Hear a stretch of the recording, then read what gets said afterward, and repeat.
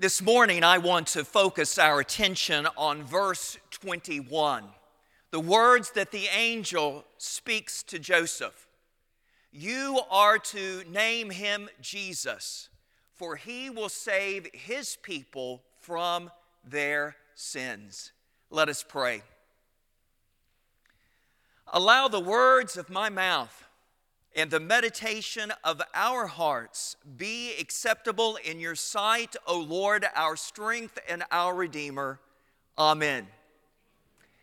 If you stand on the campus of Asbury University in front of Hughes Auditorium, you will notice that on the left, carved into stone, are these words: free salvation for all men, full salvation from all sin. At the very heart of the Asbury community, Asbury University, and here at Asbury Theological Seminary, we believe that the eternal Son of God, the second person of the Trinity, became incarnate in order to make salvation available to every person. And what is that salvation that Christ makes available to every person? It is full salvation from all sin. In the moments that we have before us, I want to reflect on the meaning of Jesus' name. You will name him Jesus, for he will save his people from their sins. Full salvation from all sin. First of all, Jesus saves us from the guilt of sin. The Apostle Paul tells us in Romans chapter 3, verse 23, for all have sinned and fallen short of the glory of God. All Gentiles have sinned. All Jews have sinned. You have sinned. I have sinned. We are guilty before God for our sin. We stand under God's condemnation. We are threatened by God's judgment for our sin. But we recognize readily that through the work that Christ does on the cross, through the work of atonement, through the blood that our Lord shared, that we experience pardon from sin. Our sins are forgiven. The guilt of our sin is absolved. Now, it's quite possible for us to see this forgiveness of sins, this pardon of sin, as a perfunctory act of God, an expected act of God. It's possible for us not to truly appreciate or truly be grateful for what Christ has done in saving us from the guilt of sin. But if you have ever felt the weight of guilt, if you have ever carried the shame of sin, if you've ever experienced self-loathing for the evil that you have done, then you can begin to appreciate the beauty and the power that in Christ Jesus we are set free from the guilt of our sins. In my own life, I know what it is to do irreparable harm to people. I know what it is to go to individuals that I have harmed and seek their forgiveness and be denied that forgiveness. When I was in 10th grade, we had a new pre-calculus teacher by the name of Mr. Heron. And this was before I was a Christian, and Mr. Heron just rubbed me the wrong way. And I made the decision within the first week of class, I was going to do everything that I could do to interrupt his teaching, to work to make sure that his contract would not be renewed the following year. So I conspired with a group of my fellow students, and my father is the president of the school board.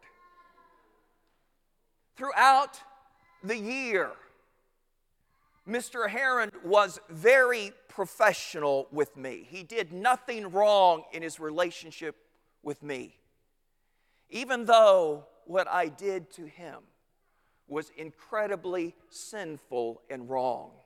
At the end of the academic year, his contract was not renewed. He was effectively fired.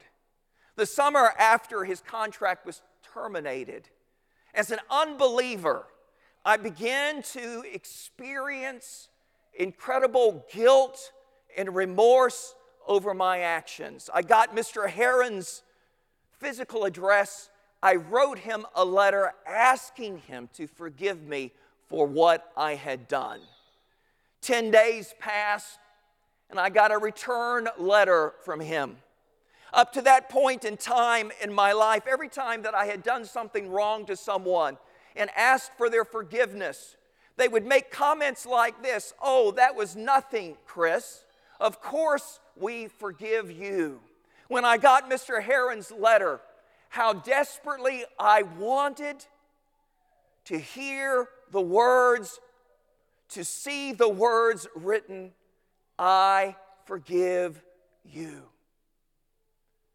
But as I opened and read the letter, what I found was a catalog of all that had gone wrong in his life and his family's life as a result of what I had done. I was already carrying the guilt of what I had done, the shame, and it only intensified. It was like a dark cloud came and hovered over me. The following summer, I met Jesus Christ.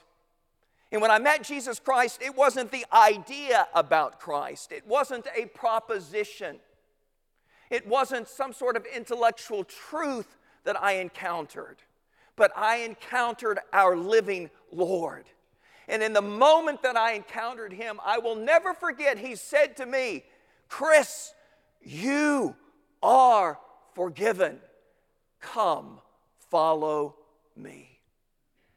And I knew in that moment that even though Mr. Heron could not forgive me of my sin, someone who had greater authority than Mr. Heron spoke those words over my life. Jesus saves us from the guilt of sin.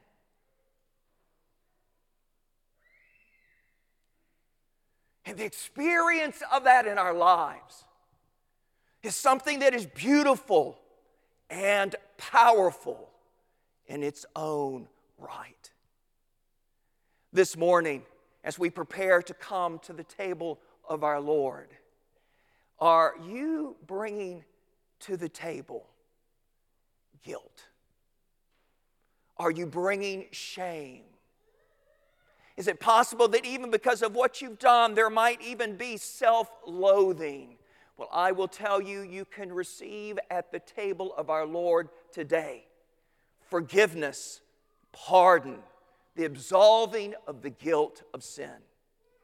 But Jesus not only saves us from the guilt of sin, Scripture teaches us that he also saves us from the power of sin.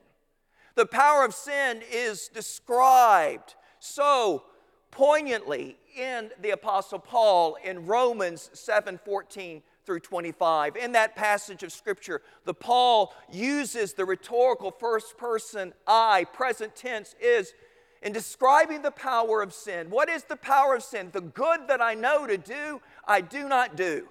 But that which I do not want to do, I find myself doing. The power of sin is manifested in our lives when we have the desire to do the good. But we find in the heat of temptation, when strongholds of sin come up in our lives, we find that our best resolve, the biggest, strongest will that we can muster, dissolves in the face of it. we can be honest this morning. It's quite possible to have some degree of satisfaction, some degree of contentment, some degree of happiness in our sin. If you desire sin and you realize that sin in your life, there is some joy that can be had there. But when the Holy Spirit comes into our lives and begins to change our desire so that we desire to follow Christ, we desire to walk in obedience to Christ, and then we find that we're not able to align our will with that desire, it brings frustration into our lives. What is the source of that frustration? The frustration comes from the disparity that exists between the holiest desires of our heart, the desires that long to give ourselves completely and entirely to God, the desire to love Him and obey Him, to give ourselves in love to others, the disparity between this holiest desire and the reality of the life we actually walk out.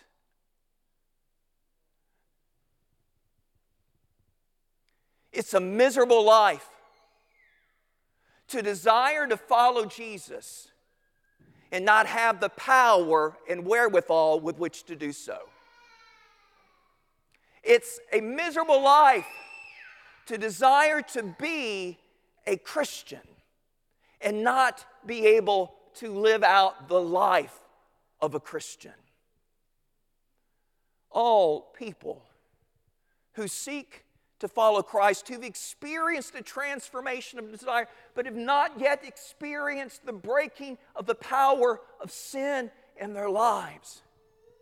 It's like they come to a brick wall that they seemingly can't get past. And it's been my observation that there are one of four responses when we come to that wall in our lives.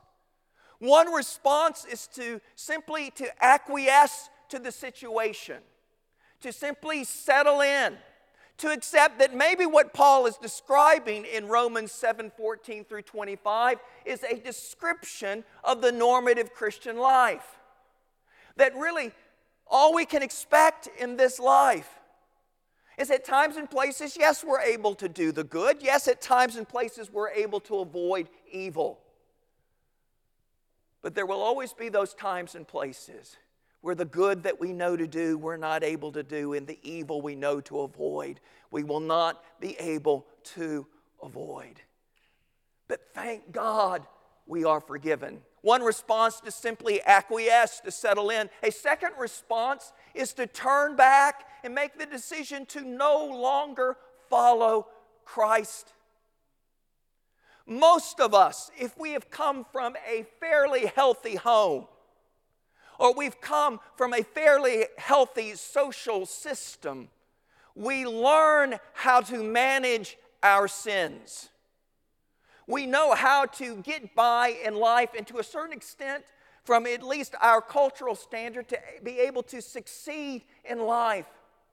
But I will tell you that there are some people who are so broken by the power of sin, they are paralyzed by it. They cannot take one step forward in life.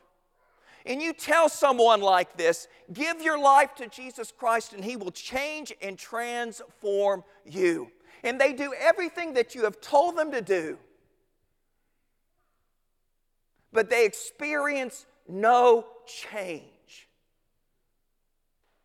Many will simply give up on Christ, turn back, and try to find something else that will work.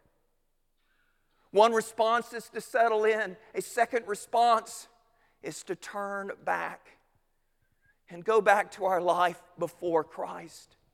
A third response is to believe that somehow Christ can help address the sins that exist in our life on a one-by-one basis. So Christ identifies a particular stronghold of sin in our life, and He will address that. And then once we are delivered from that, move to another sin, and then move to another sin. As a matter of fact, what I've described for you would be the most popular evangelical understanding of sanctification or progressive sanctification. But here's the problem. While people espouse this third view, most often what they're living out in their lives is the first. They have simply settled for the status quo and acquiesced to what is described in Romans chapter 7. But there is a fourth view, a fourth response, and that is to believe that in Jesus Christ, that wall, that barrier that we face in life can come down in a moment. That we can move through Jesus Christ and through the power of the Holy Spirit, truly be set free from the power of sin. So that the good that we know to do, we're empowered to do. And the evil we know to avoid, we're empowered to avoid. I will tell you that the salvation that we have in Christ Jesus is not just a salvation from the guilt of sin. It is a salvation from the power of sin. Hear the good news. Your life does not have to be what we see described in Romans chapter 7. Rather, your life through Christ and the power of the Spirit can be that which is described in Romans chapter 8. That we can be set free. That the holiest desires of our heart can be unshackled and unchained. Our will can be liberated so that we can walk in obedience. But not only are we set free from the guilt of sin and the power of sin, third, we are set free from the very root of sin, the very condition of sin. As a result of the fall, many of you know this, we come into this life and we have this bent, this propensity, this tendency towards rebellion, disobedience, selfishness, and sin. John Wesley said that even when the power of sin is broken in our lives, sin does not reign, but its presence remains. That we find within ourselves pride, self-will, jealousy, love of people's praise, desire for the things of this world, and that this root of sin, this condition of sin, adheres to our words, our thoughts, and our deeds. Oh, there is a glory that comes in having our sins forgiven. There is a glory in having the power of sin broken in our lives. But there is a glory that comes when we are set free from the very root of sin. Jesus said in Matthew chapter 5, verse 48, "Be perfect as your Father in heaven is perfect." In many ways, this is Jesus' restatement of what we find in Leviticus chapter 11, verse 44, in Leviticus chapter 19, verse 2. Be holy as I am holy. Be perfect as your Father in heaven is perfect. And Jesus' statement in Matthew 5:48 is the climax of Jesus' reformulation of the law, in which he teaches his disciples that not only does he want outward conformity to the law, but he wants inward conformity as well. The good news in Jesus Christ is that not only can we have outward conformity, but we can be inwardly conformed as well. In Paul's letter, his first letter to the church at Thessalonica, Paul sings the praises of the Thessalonian church. They're a church that has experienced what it is to be set free from the guilt and the power of sin. But there is something that is still lacking among them. As a matter of fact, Paul says, I wish that I could come to you and impart to you what is missing in your experience of salvation. And then he climaxes his word in 1 Thessalonians chapter 5, verse 23. And he says to the church at Thessalonica, and may God himself, the God of peace, sanctify you through and through. May your body, soul, and spirit be kept blameless until the coming of our Lord Jesus Christ. And then in verse 24, he gives this promise. He who has called you will be faithful to do it in you.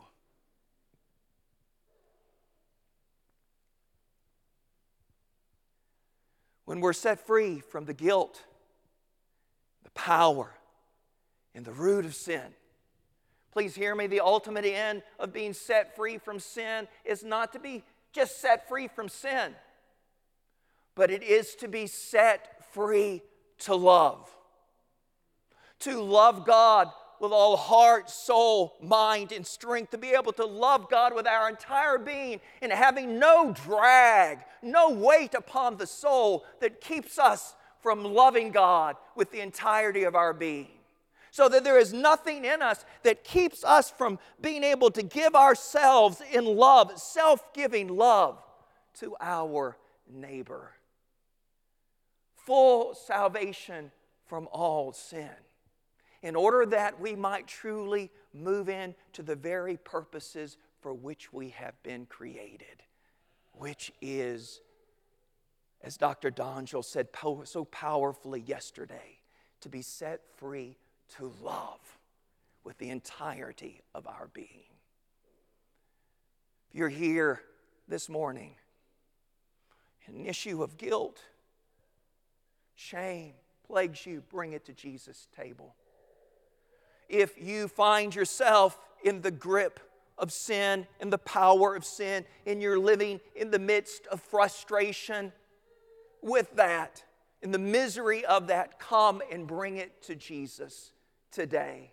You may be here and you've experienced what it is to be set free from guilt and power, but you still find your soul weighed down with pride, self-will, jealousy, love of praise, love of this world. Our Lord saves, and He saved to the uttermost.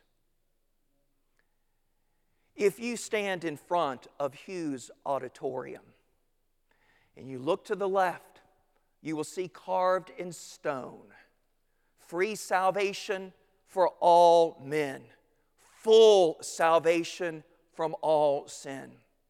If you look to the right of Hughes Auditorium, you will see Morrison Hall. And if you look to the left of Morrison Hall, inscribed on stone are these words, the whole Bible for the whole world. What is the original context? What is the original meaning of the whole Bible and the whole world? It's found at Hughes Auditorium in the statement, free salvation for all men, full salvation from all sin. My sisters and brothers, that's the good news. That's the whole Bible for the whole world. Glory be to God. In the name of the Father, Son, and Holy Spirit, amen.